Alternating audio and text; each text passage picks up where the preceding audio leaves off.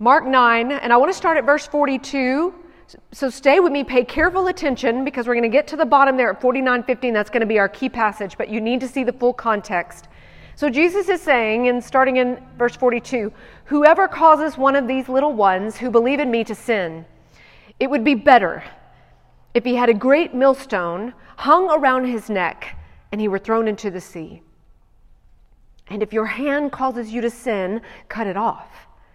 It is better for you to enter life crippled than with two hands to go to hell, to the unquenchable fire. And if your foot causes you to sin, cut it off. It is better for you to enter life lame than with 2 feet to be thrown into hell. And if your eye causes you to sin, tear it out. It is better for you to enter the kingdom of God with 1 eye than with 2 eyes to be thrown into hell, where their worm does not die and their fire is not quenched. For everyone will be salted with fire. Salt is good, but if the salt has lost its saltiness, how will you make it salty again? Have salt in yourselves and be at peace with one another. And if we need to move up, y'all just move up. If you can't hear me or you're getting distracted, I'm with you, so y'all move up if you need to. All right, so remember last week we were talking about what does it take for us to deal with our sin? How far should we be willing to go to cut off sin in our life? And here we go back in this passage. We're kind of repeating and reflecting this in Mark's translation. We should be willing to do whatever it takes. That's what it means by cut off your hand, cut off your foot, gouge out your eye. Jesus is using serious language here. Very descriptive, hard language, saying do whatever it takes to root the sin out of your life. For everyone will be salted, did you see that? With fire. Salt is good. Okay, so I want you just to think about being salted for a moment. And then I want you to see in verse 50 the 2 areas that are exposed to the saltiness and the 2 areas that we've got to deal with. Have salt in yourselves. So first, Jesus says, have salt in yourselves and be at peace with one another. There's the 2 main principles we're pulling out tonight, self and others.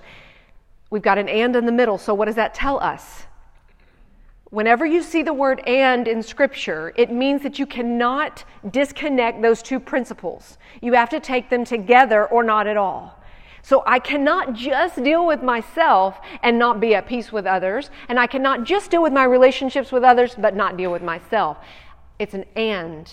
It's a both and. So as I am pursuing reconciliation and peace and harmony with others, which feels like a fire, or burning off the things that we want. Maybe we want an apology, or maybe we want an acknowledgement, or maybe we want this thing to be made right. And we're burning in the fire of that desire, that need with others. But then we also are dealing with ourselves. We're being very sober-minded about our own weaknesses.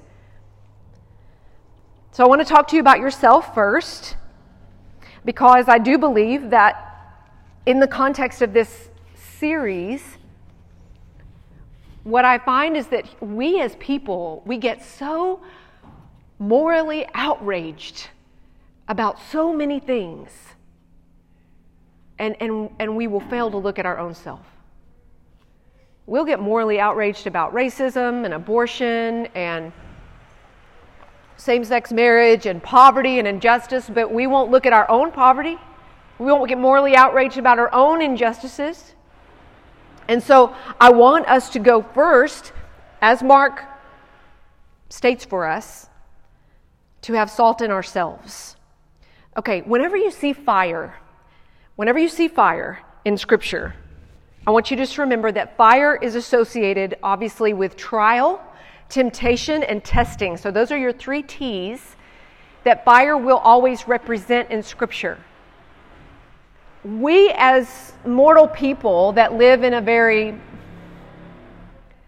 compartmentalized world, we want to separate all of these things and think that they're different, but they're actually not. In Scripture, they're all kind of interchanged together. They all mean the same thing. A trial can be a temptation can be a test. They're interchangeable in Scripture. But here in Mark specifically, a trial and a temptation and a test is all occurring. Kristen's working on my mic, sorry. To give us a context of what it is we're actually going to struggle with in the fire and what this is going to look like. Now look, just play this out. What parts of our life can be tempted? Very specifically, what parts of our life can be led into sin according to this passage? Well, first of all, whoever causes one of these little ones, whoever causes one of these young people, children, to sin. So we know that a person, a specific relationship can tempt us or lead us into sin. If your hand causes you to sin, what does hand represent? Anything we touch, what we drink, what we consume. If your foot, what does a foot represent? Where we go. A place, a particular place or environment can tempt us into sin, lead us into sin. And then, of course, our eye, what we see, what we take in. And I think this is really important that we see the power here of, your eye, your optical nerve attaches to your mind. This is all very, very intentional of our thought life. What we see and we take in goes to our thought life and what we think about. And especially in context of being a light, Matthew 6:22, the eye is the lamp of the body. Remember what kind of light we are from our original Matthew 5, when Jesus says, you're a city on the hill, don't put a what under the basket? What kind of a light? A lamp. Remember, we're the lamp because we cannot be the full light.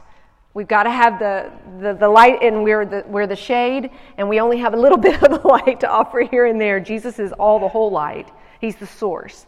So look again here at the reference. The eye is the lamp of the body. So if your eye is healthy, your whole body will be full of light. But if your eye is bad, your whole body will be full of darkness. If then the light in you is darkness, how great is the darkness? And this is just Jesus saying, if the things of the world have become fun to you, exciting to you, if they're actually offering you an artificial version of what the light is and they've become great to you, how great.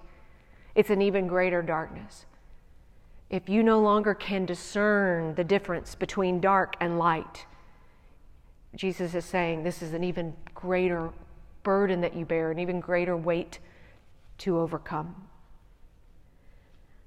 All right, so now that we can see what leads us in, I just want to look practically at what it looks like to sin. Remember, I've got a point here. Will you just keep going with me? We're just looking at ourself. We're looking at our own self and the progression of sin, and you need to go to James chapter 1 to find this. James chapter 1 tells us what it looks like for us to actually sin. It starts in verse 12 of chapter 1. And James says this, blessed is the man who remains steadfast under trial. All right, there you see the first T, trial. For when he has stood the test, there's another T, he will receive the crown of life, which God has promised to those who love him.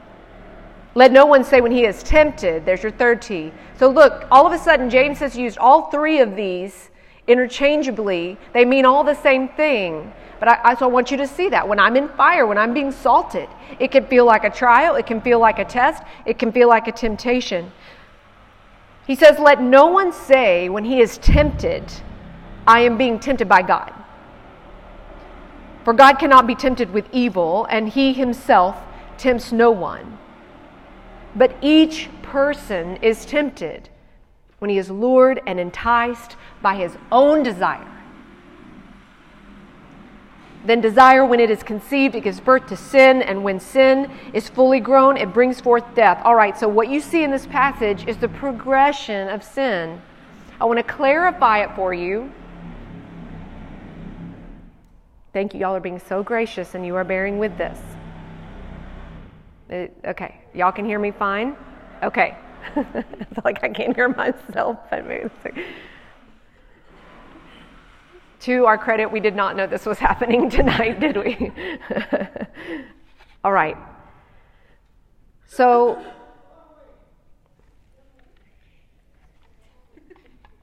I'm fine. It's fine. Got it. It's clear that God does not do the tempting, but what I do want you to see is that He will put you in a presence to be tempted. God Himself will not do the tempting, but He will bring us into a presence of temptation. Why? How do we know this? Matthew 4:1. Jesus was led up by the Spirit into the wilderness to be tempted by the devil. Who led Jesus to be tempted? Spirit. So sometimes we give the enemy way too much credit, and we say, oh, the enemy is tempting me. The enemy is putting me in this place. And what I just want you to see is I want you to start to have a more biblical view of what trial really looks like, because it's not the enemy with the power to navigate your steps. Proverbs 20:24 tells us that a man's steps are from the Lord. So it's not the enemy leading you into temptation. God might be setting you up. Now, but think about this really. There's not a moment in our life where temptation is not an option. So before you get mad at God and go, well, how do I even have a chance here? There's not a moment in our life where disobedience or unbelief is not a possibility. You see what I'm saying? So before we get all riled up, let's really just take a step back and look at how this works itself out. When Jesus prays, lead us not into temptation, what he is meaning, what he is saying is, Lord, help us not to yield ourselves to the temptation.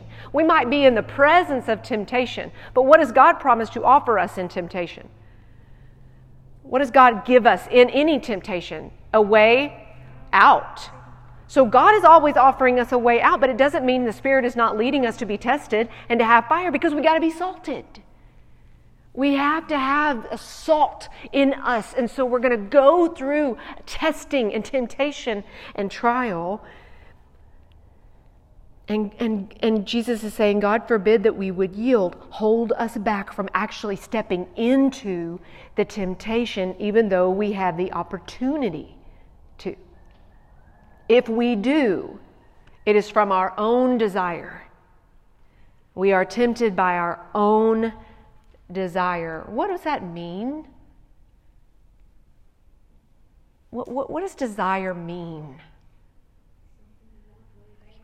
That's it, Jane. It's just what we want. It's really what we want. It's what we think that we need.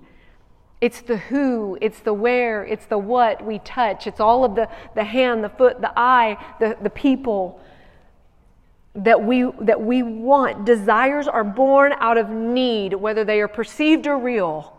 Our sinful desires are born from a thing that we think that we need.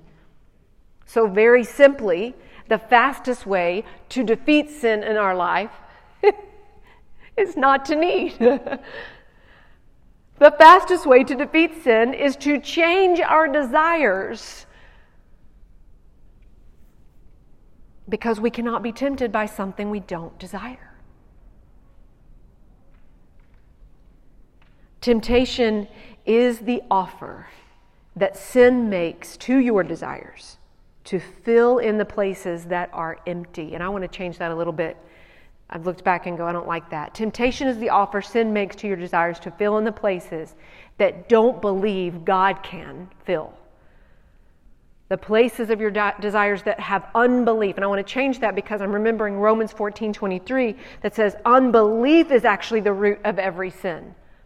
So I'm set up, maybe I'm led into a fiery situation, a test, a trial, a temptation. And that's from the Lord. And He's given me a way out, which is to trust Him, to believe Him. It doesn't mean it's going to be a poster with a flashing sign with lights saying, instead of going right, go left. It literally means in the middle of the temptation, He is going to offer you to be better. He is offering you, I'm better than whatever you think you need. And if you'll trust me to fill that need. Can I share with you one of the questions that I did get? I got two questions. One of the questions I want to answer now, and I probably will not answer it the way that the questioner wants. It's anonymous. I don't know who wrote it. But I talked last week about how just to abstain from sexual activity outside of marriage. And I said, God can actually fulfill your sexual desires. If you will trust Him.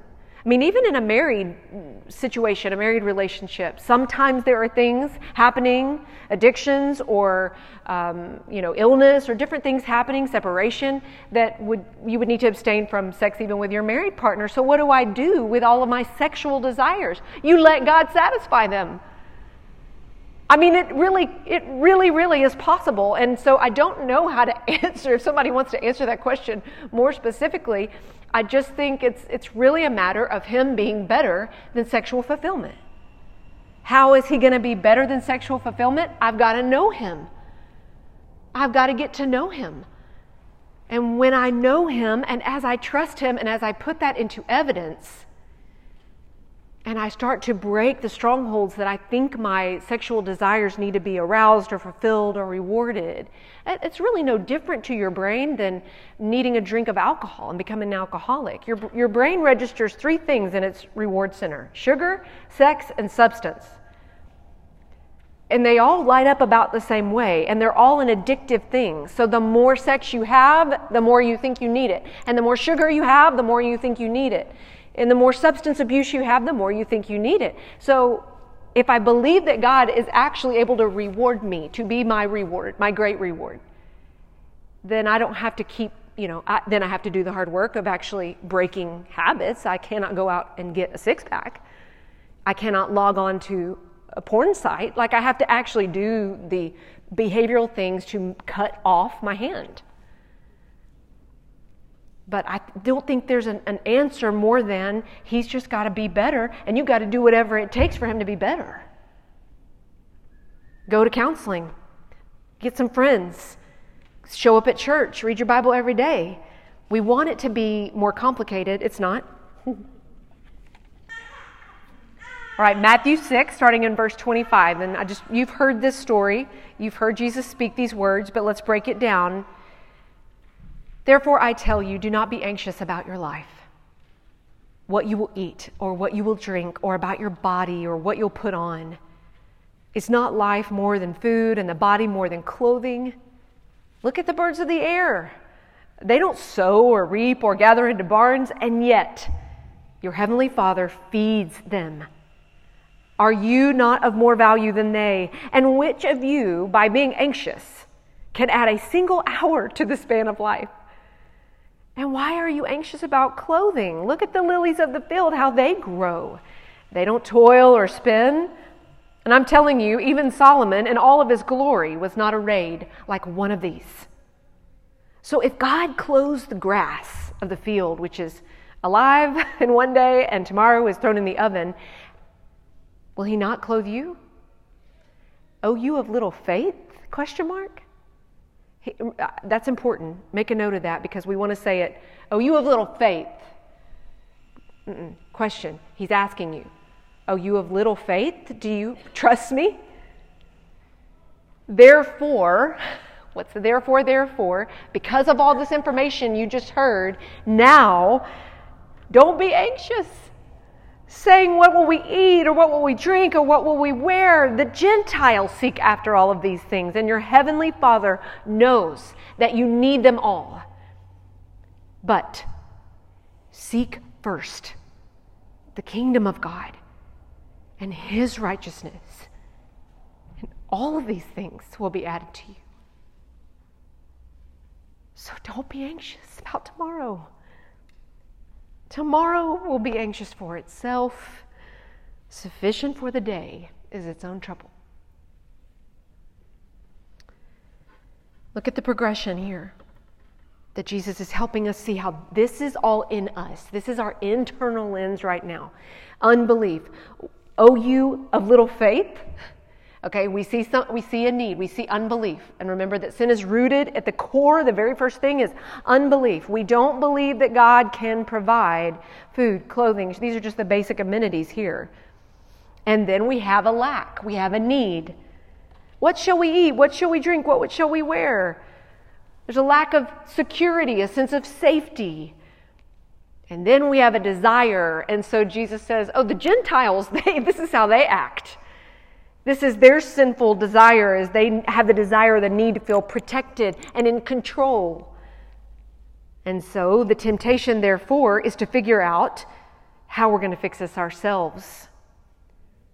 And when we place ourselves in the position of God and we try to take this on, what's the symptom? What is Jesus specifically addressing as the symptom that's going to give you a check and balance that you've got sin going on somewhere in there? Is the feeling of anxiety. The feeling of anxiety. He goes right to it. And so the actual sin in this passage, which of you can be anxious, which of you, by being anxious, can add a single hour to your life? It's needless worry. It's needless anxiety about things that we cannot control.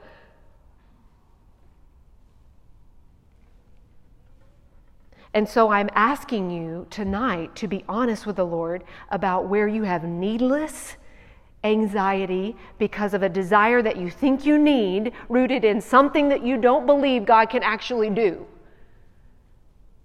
And I'm asking you to ask Him to land it for you, like make it so clear. Because for the sake of the gospel, for the salt and the light to go out into this generation and the next generation, we've got to deal with ourselves. For the sake of the gospel, may we own the things that are weaknesses and sin to us. Now I'm going to spend the next few minutes in a therapy session.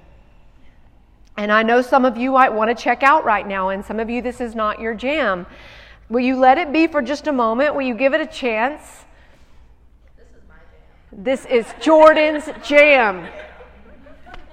She loves her some therapy, girl. Mm-hmm. All right. So I use this a lot in therapy. I've given you the actual diagram that I'll put on my board, and I want you to look at it. Some of you are already like, I'm out. I see it on your faces. Hold on. I'm about to prove to you that this is actually biblical. So you're going to love it because God actually invented psychology and mental health and all of this. Watch this. Did you know that you can inherit fear? Did you know that we have MRI testing now, just over the past 20 years, something very new and recent that's taught us that, and the Old Testament actually taught us this long before MRI scans, that the sins are passed, unrepentant sins are passed from generation to generation. And now we actually have the brain science to prove it. That things like fear and shame and particular coping of that fear and shame, that we can actually inherit those at a DNA level, at a cellular level. So the things that were fearful for our parents or their grandparents, or what it was a very real reality for them, actually transfer to us at a very subconscious level. Now, wouldn't this now make a little more sense that we are looking at everything in our life, our own relationships, our past, our parents, what we've learned, what we've seen, what we've watched? When in Mark, Jesus says, whoever causes one of these little ones who believe in me to sin, you've got to understand the severity of what Jesus is saying right now. He's literally saying, if you lead a child into sin, he is using therapist language. He's saying they don't have a prefrontal cortex. They can't reason. They can't reason the way you can, adult. They can't look at their life and have patterns and evidence and structures that say that was unwise, this is wise. And so they're watching you.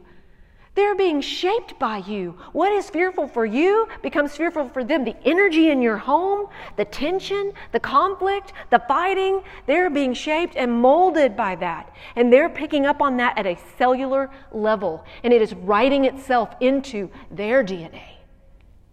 And now if we don't do the work of repenting for our sin and dealing with ourselves, we pass it on to them. And now they're going to be responsible for repenting of that. I actually really believe this, or I wouldn't do this work, but I believe this not just from a scriptural standpoint and a neuroscience standpoint, I believe this from a personal standpoint.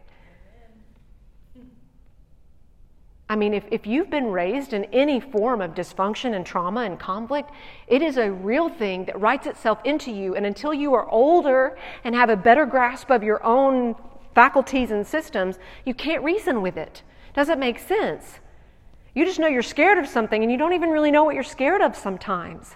I didn't know when I was neglected and when I was abandoned when I was 5, 6, 7, and 8, that would lead to a teenager who was deeply, deeply scared of being abandoned and neglected, especially by a man, who would then, as she's 23, 24, 25, would still carry that little girl in her, who deeply needed to be affirmed and valued and see the staying power of a man. I couldn't reason. And I think Jesus is using these words because he wants us to see the severity of parents. You've got to deal with your stuff because your kids are watching you and they are taking it on. And I don't even like saying this, but this is literally the language of the Bible. It would be better if you were drowned. This is not my words. This is like what Jesus is saying. This is how severe it is. So we as adults, if you haven't done this work, you've got to learn to reason. For the sake of the gospel, in the next generation, you have to learn to reason with yourself. And I want you to see exactly where that is in your brain. I've given you a little diagram there. And you're going to see those move up in 4 different tiers. You see the 4 tiers there. So the way that our brain is shaped, we have 4 systems. And every message that we receive, including this one right here now with me, it starts from the back and it works its way forward. Back to front, over and over and over, millions of times a day. And those networks that wired together from the ages of in utero, because at a cellular level, children actually know if they're abandoned or neglected or wanted in utero. At a cellular level, those networks wire together and they shape the course of movement of neurotransmitters that tell us how to see and perceive the world. And every single message has to go up through the regulate, through the relate, and then finally to reason. So what we want is for every message to get to the reason place, which is our cortex, the most mature adult-like part of our brain that is not fully developed until we're 25. But it has to pass through our 0 to 5, which is the regulate space. This is our diencephalon. It has to go into our 5 to 15-year-old space, which is our limbic system. It has to relate to the world around it. And then about 18 to 25, we create an ability to reason. So my first point is, we don't change randomly. We actually have to be intentional. Because we will just keep doing. Our brain wants to do what's comfortable, it wants to do what's easy, and it wants to do what's familiar. And so it will just keep doing that until you tell it to stop. So at some point, you've got to be salted with enough fire to get your system to stop and reason and go, I'm not 5 anymore. I'm not 15 anymore. I'm an actual grown adult. It's okay. Sit down, 15-year-old. Sit down, 5-year-old. You're safe. I've got you. God's got you. So you see, you have to actually do that work. Because look at what is at the top, the very top part of our prefrontal cortex that we want to be in all the time. Our ability to think, our ability to put words into formation, to talk about how we feel, our timestamp, our ability to tell time. Your brain cannot tell time. You actually tell it what time it is. And so if you don't have a prefrontal cortex lighting up, you're going to respond exactly as you did at 15. because your brain is just thinking that's what time we're in the past. You actually have to say, we're not in the past anymore. We're in the present. And teach it to tell time. But also look at these. Hope, empathy. The first sign that your whole cortex is gone and down is when you stop caring about how your decisions affect others. That's the very first sign that you have gone dark on that top level, is when you forget that your sin and your decision not to regulate, not to reason with yourself, not to be self-aware, it actually affects other people. In your home, in your church, in your workplace.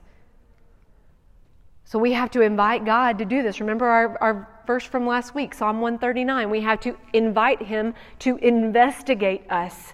And I love that Jesus specifically uses anxiety, because that is the exact thing that shuts down the cortex. See, Jesus is telling us about psychology.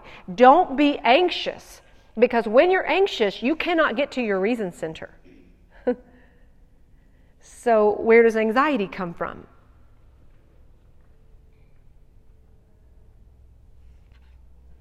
A need that we don't think can be met.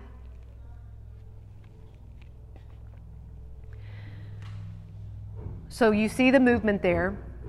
Also notice I've put Romans 12:2 in there because I want you to see how scripture-based this is.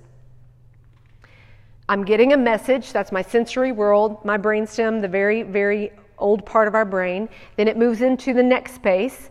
That's the regulated space. This is the part that's actually transformed. So when I say, I want something in my life to be transformed, I'm saying I want something to be different.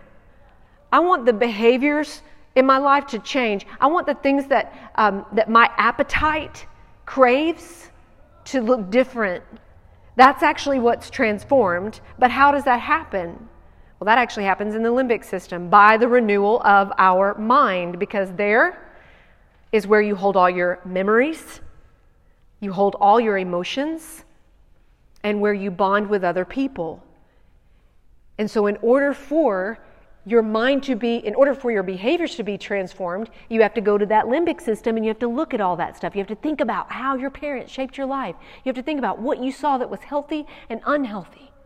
You have to think about all the biases and the prejudices and the stereotypes your little subjective world sees, and you have to be honest about it, and how they've infiltrated your emotions and your memories and your ability to bond or to be at peace with people. Because if I'm a child from neglect or abuse, it's not going to be easy for me to trust you. And if I stay in that threat, I can stay in that threat. I meet people in my office that have been in threat without any prefrontal cortex for years. Their amygdala is locked in. It is bright red. It is flashing lights on, which is the threat center of the brain. And when amygdala is on, prefrontal cortex goes dark. When we are scared, when we're in threat, when we don't believe that God can meet a need, our whole ability to actually reason with ourselves and one another goes dark. And what are then we left to do? What happens if I take out that whole top layer?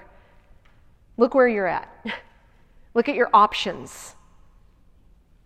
This is when you hear childlike self in therapy. We'll say you're in your childlike self, and that's a real thing. I'm just going back to those wiring or default. My default coping, my fight, flight, or freeze. Because our childlike mind is always just trying to validate the world in more sophisticated ways. I'll give you an example of me. When I was dating Justin. When we first started dating, I had no language. I had never reasoned with myself. And so I could not really test and discern God's goodwill for me, because nothing had been really transformed at the base level. My mind had not been renewed at that core belief level, and therefore I was really struggling to test and discern much of what God's goodwill was for me. And what I would do is I would revert to childlike self, because I didn't have the language of a male presence that could love me and stay with me just because they wanted to. in my mind, in my code, a man left. And it was just a matter of time before Justin would leave. So at a very subconscious level, I didn't even realize I was doing it. I was pricking. This thing. I was creating the chaos again because it's what my body knew. It's what was familiar to me. So I would provoke arguments with him from nowhere. I would just pick something out of the blue and start a fight just to keep this thing going because it's what I knew. I knew the chaos, I knew the disorder, and I knew the inevitable betrayal or hurt. And so I just kept provoking this thing and this chaos. And finally he was, what are you doing? I mean, what are we even talking about here? I don't know. What are you talking about? You know, I just kept perpetuating this cycle until I chose to heal. I had to stop coping and I had to start healing. And I couldn't heal until Matthew 6:33, which is the answer. I sought the kingdom first. When I started to seek the kingdom first, and I know that sounds like spiritual language that we use, but what that means is I've got an eternal view of this situation. I know that this is not forever. This is just a blip on the radar. I am just dust. And so my eternal view now of being in a relationship with Justin, if I can seek that first, if I can see that first, then guess what happens? I start to reason. I start to calm down because what happens when everything matters forever? Everything matters forever. And now my parents, although they may not have been the parents I would have picked, they matter forever. God didn't miss it. God didn't make a mistake. God wasn't wrong where He put me in the neighborhood I grew up with the people that I did. All the hurt, all the pain, all the trauma, He didn't miss it. And now when I have eyes to see the kingdom first, that there's actual intentionality and purpose and leading in what God is doing in His sovereign will, even though it doesn't make sense to me. Well, now I can reason with myself. Now I can discern. And now, moving into the second part, I might actually have a chance with others. Have salt within yourselves, and, remember the and, be at peace with one another. I want to have salt within myself, and I want to be at peace with one another. So how am I going to do this together? How am I going to salt myself with fire? Well, I'm going to create new challenges. And I'm going to expose myself to things that I've never thought about doing before. I'm going to expose myself to conversations that I've never had before with people that I once maybe was scared of. I'm going to expose myself to people who are different than me. You know, one thing that I had to expose myself to was an actual healthy family. I'd never experienced that before, and I had to actually just let Justin's family teach me. I had to watch them do life together without any cost-benefit analysis, without any works-based earned love. I had to watch it and sit back and quit being so defensive all the time. And somebody look at me, value me. I have a need over here. I had to do it without jealousy, without comparison. I had to just sit back and learn and surround myself with people. And it was risky. I had to show up at church. That's fire. I had to expose myself to new challenges, and this is the salt. I'm asking you, look at your life, look at the code, look at the places you haven't reasoned, and salt yourself with new things. Expose yourself to new things, or you're never going to, right, Jordan? That girl's done that. You talk to her. She will tell you how to do it. She has exposed herself and challenged herself with things that she has never done before. And she would say, I think, she is healing. And that God is good. Jesus is better to her than ever before because she's doing the work. So I am asking us to ask God to use every form of test and trial to burn away every subtle, subconscious bias that is compromising our peace with one another. May He use every test and trial to burn. Remember, if we don't create an altar, we'll create an idol. So ask Him to burn, send it up in smoke, everything you think you know. We are not objective. We are not objective. In fact, remember, we have implicit biases rooted deep into our family origin, and generations have inherited and passed on prejudices. What an implicit bias is it means that you've attached a particular meaning or value to a group of people and you don't know it yet. It's implicit. It's internal. It means that you're actually thinking about some group of people in a certain way because of the way your parents did or their grandparents did or their grandparents did, and you don't know about it yet.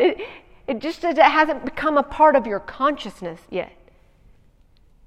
And I am asking us as Christians to ask God to draw it out. And whenever we fear that our need is not going to be met, your implicit bias or your stereotype is going to take the driver's seat. So if that's another thing, when you've got anxiety, when you feel like a need's going to be met, you're going to default into the old system. It's just the way it is.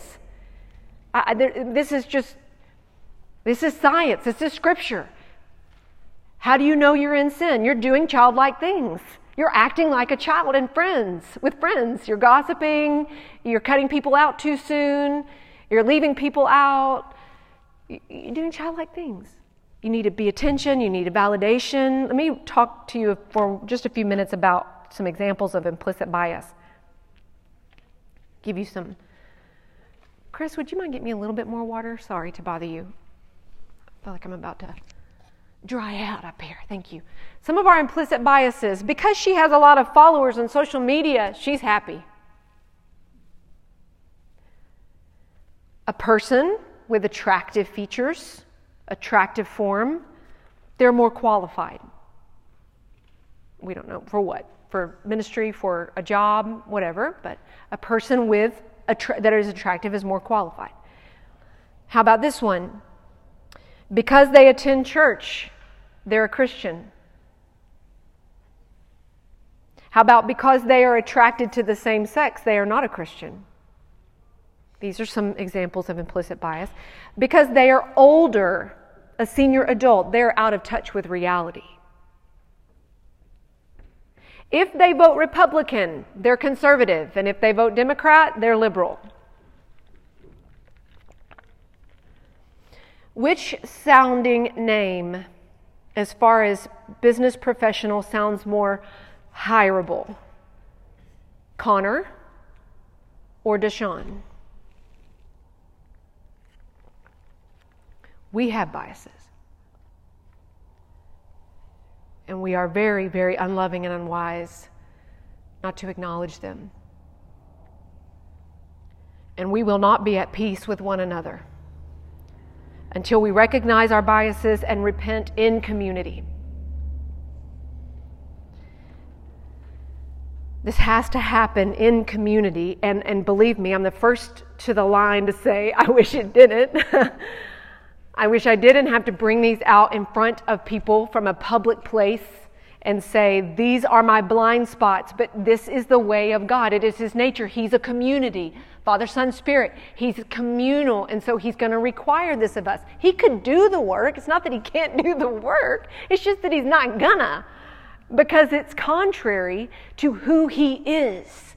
He is going to require that you be in relationship with others. So the Spirit may actually reveal your blind spots, but healing happens in community. So the Spirit may absolutely convict your heart and bring those up right now in this moment, maybe the places of deep need that you have not allowed God to satisfy, and therefore very systemic biases that you have in your heart or don't even know you have yet. That might happen with the Spirit, but actually being healed Actually, the ability to reason together. Come, let us reason together. James 5:6, confess your sins to one another and pray for one another so that you may be what? Come on. What is that word? Why do we confess? Why do we pray? Why are we doing this together? So that we can be healed. So do you want to just cope or do you want healing? Because I want healing. Let me give you another example of why this can't just be you and God. And I'm sorry, I also have taken the past many times that's not real of, I did that work with God, I'm good. I just repented of that with God. I reconciled that with God. I did that in my heart. I just did that in my heart. Let Peter, look at the life of Peter. You know what Peter shows us? Peter shows us that a person can be sincerely in love with Jesus, being used by God in mighty ways to build the church, and still be completely blind to his own sin and superiority. Back to Romans 12. Now I'm going to pull it out. I hope this just rocks you. I appeal to you, brothers, by the mercy of God, present your body as a living sacrifice, holy and acceptable to God, which is your spiritual worship. Do not be conformed to this world, but be conformed by the Let me say that again. Do not be conformed to this world, but be transformed by the renewal of your mind, that by testing you may discern what is the will of God, what is good and acceptable and perfect. All right, so we see how we do it. Okay, I talked you through that with a little brain diagram. That's how we do it. But why? Why do we do it? For by the grace given to me, I say to everyone among you, not to think of himself more highly than you ought to think, but to think with sober judgment, each according to the measure of faith that God has assigned to us. I know I'm running short on time, but I really need to pull this together for us. Relationships, you see, there's Romans, going back to our verse in Mark. We want to be salt, and we want to do it in ourselves and for the peace of others. So do the work in yourself, and then know it's so that you will think soberly in community. Relationships sober us up. Paul goes right into, why do you do this work? So that you will not think more about yourself than you should. He points right back to the others so that we can love, so that we can be salt, that we can be light. Because he knows, and God knows, that we can look at the same thing and completely see it different. Jamie and I can look at this chair, and I'm going to say it's tan, and she's going to say it's brown. He knows that we are subjective, and we're going to look at something maybe like racism, and we're going to say, oh, that's not a thing for me. I'm not a racist. I don't know what all this talk is about Black Lives Matter and critical race theory being in school. I don't agree with that, and why are we doing this? And the first sign that you know that you've got an unmet need, that you've got a desire gone wrong, is when conversations like that get you riled up. When you are offended or defensive over something like critical race theory. Let me tell you something straight up. I don't agree. I actually went and read all about critical race theory. Context definitely helps when you realize who was writing it. A group of lawyers were writing it to help give understanding and insight because racial injustice was being done. And they were advocating in that lane. And so that helps. But I will say the actual theory itself is very complicated. It's very convoluted. There's a lot of words. It's hard to understand. And I don't think it would be the most helpful way to teach our children about racial discrimination. Okay? But now I'm not offended by it. Do you see what I'm saying? I'm not up in arms about it. Because my kids don't learn about race from school. My children, because Justin and I have chosen to reason with our own stuff, so now by the grace of God, We don't do it all right and well, and they'll carry some stuff down. But we have broken so many chains of our generational sin. My kids learn about discrimination and oppression and injustice from me, from my husband in our family. So when they go to school and hear about it, I'm not worried. I'm not worried because they'll rightly reason. They'll rightly reason. I've taught them to. But guys, we've got to be honest about things like this. We've got to be honest about all these little biases. In light of this series, I am simply asking you to be women that now go out and listen more. Listen more. Don't be offended. Don't get defensive. If you're doing that, what are you doing? The 2 P's. You're protecting or you're proving. So I can have a conversation in these. And by the way, guess what? I don't know at all. Guess what? My subjective reality has not taught me in any little way how to be black. I have zero language or learning or understanding of what it is to be Asian, Latino, or African American, or Indian, or any other minority group in the United States. I have no idea or understanding. So what do I have to do? Listen. Listen without anything to prove, without anything to protect, because, let me tell you something, I've got bias. I've got bias. It's implicit, and I don't see it all right now. But y'all, the word race is a man-made system. God in His goodness and sovereignty created ethnicity, and we're all different and we're all beautiful. And God in His sovereignty, Acts, the book of Acts, He sends us out into all different parts of the world to create cultures and tribes, to be different.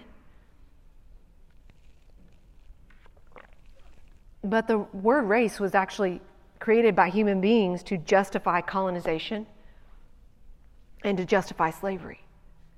It created a value system of humanity. And I'm not trying to push your buttons, I'm just asking us to reason. And I might, as a white woman in America who's had a lot of privilege, say that slavery is gone, but that's never been a part of my generational inherited line. So if fear is inherited, what might African American people actually be experiencing now in our generation based on their great-grandparents? Because slavery absolutely was a thing.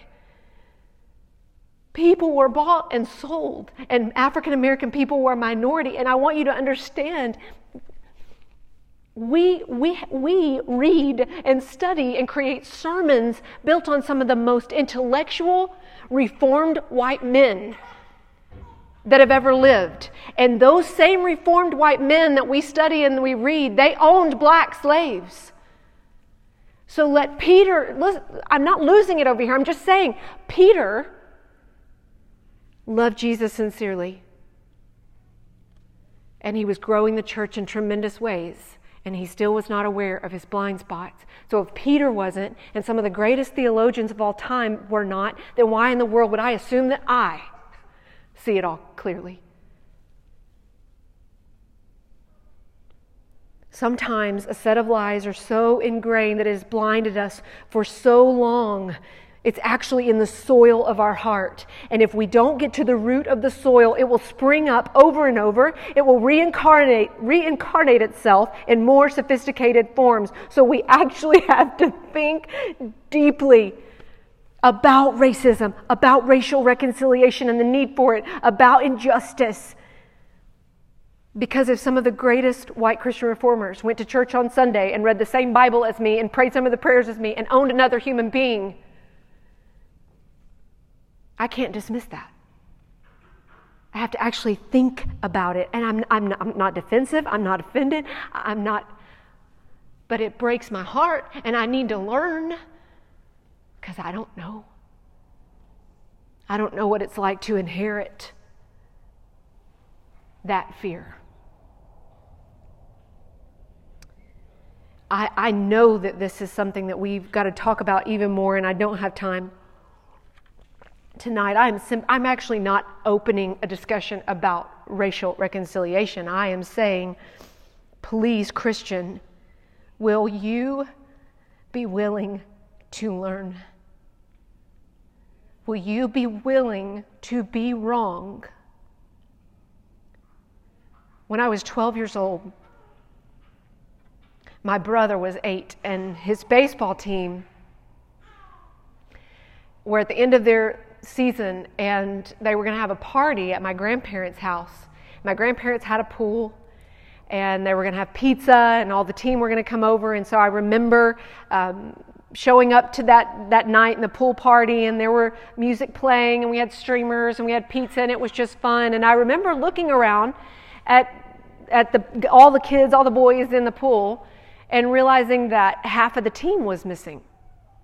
And so I went up to my mom and I asked her, where's so-and-so, and where's so-and-so, and where's so-and-so?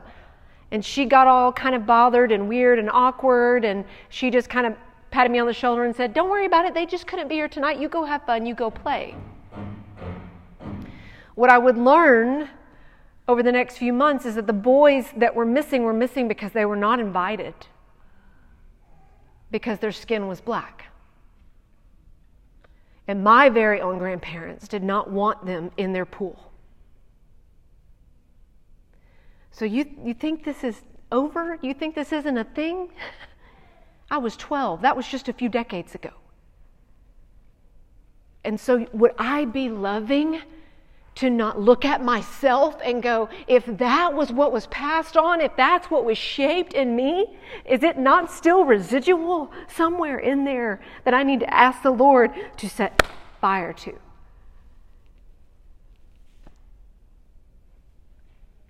You've been taught that your neighbor, that you are here to love, looks nothing like you. Your neighbor is not just your group of familiar. All of these white women sitting around. Do you not think that segregation is still a thing? Because the church is actually meant to be a diverse body that looks like the kingdom, where people from every tribe and tongue and nation are one in Christ, and our church should be very colorful, and it's not. On Sunday mornings, we're still the most segregated group of people, so it's still a thing. We need to talk about it. Why aren't we talking about it? Why are we scared? Because we don't have to be offended. I can learn. Show me how to do it. So I'm not going to go sit down with my white friend to show me how to do it. I'm going to go find my African American sister, who I actually have on speed dial. I'm not kidding you. Do you have African American, Asian, Latino sisters that you have in your phone that you can text? I do. It's one of the best things I ever did, was identify those women who could speak truth to me and help me learn. And I call them and I ask them. If there is going to be any peace, any unity in Christ, any chance for the gospel to go forward in our culture, we've got to cross a boundary here. We've got to care more, and the Word must actually become flesh. We must put on the Word and it become flesh. So I'll end on this.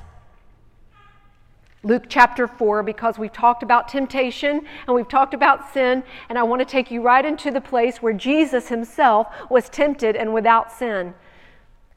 Jesus goes through the wilderness and he's tempted in every way that a human can be, and he sets his desire and he reasons with himself and he trusts God, even though he knows the fire that is to come. And right after that, he goes and he preaches his very first sermon. And these are the words of Jesus. He opens the scroll and he reads from the prophet Isaiah. And he says this to the listeners, and I'm saying this to you now.